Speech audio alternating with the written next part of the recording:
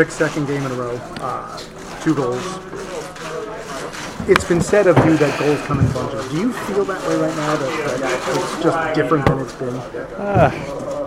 Yeah, I hope they come in bunches, but it's funny how the game works sometimes. Sometimes you get 5 or 6 opportunities a night and you don't score, and other times you get 2 chances a night and you put both in. So it's a funny way, but you got to you got to stay level-headed and you got to keep with it. And it was a forecheck takeaway by you that created the ultimate game winner. Take us through that play from your perspective, and then what happened.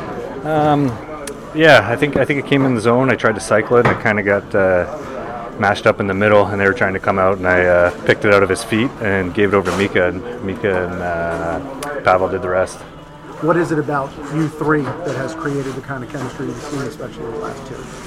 Yeah, it's been good. I think we're feeling each other out and understanding each other's game.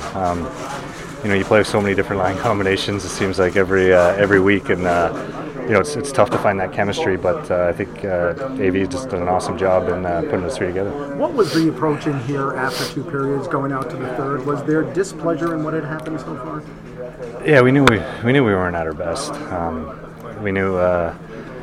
The one thing we talked about was our last 20 minutes before a tough road trip and how important these points were. And we got the job done. Good teams, it's not always pretty, but we got the points. Rick, I'm sure you've talked about during the season that you know that you're a goal scorer, but you do all the other little things that contribute to a win. But when you have 2 back-to-back games like this, how much is it a relief for you? It's great to score. It's fun.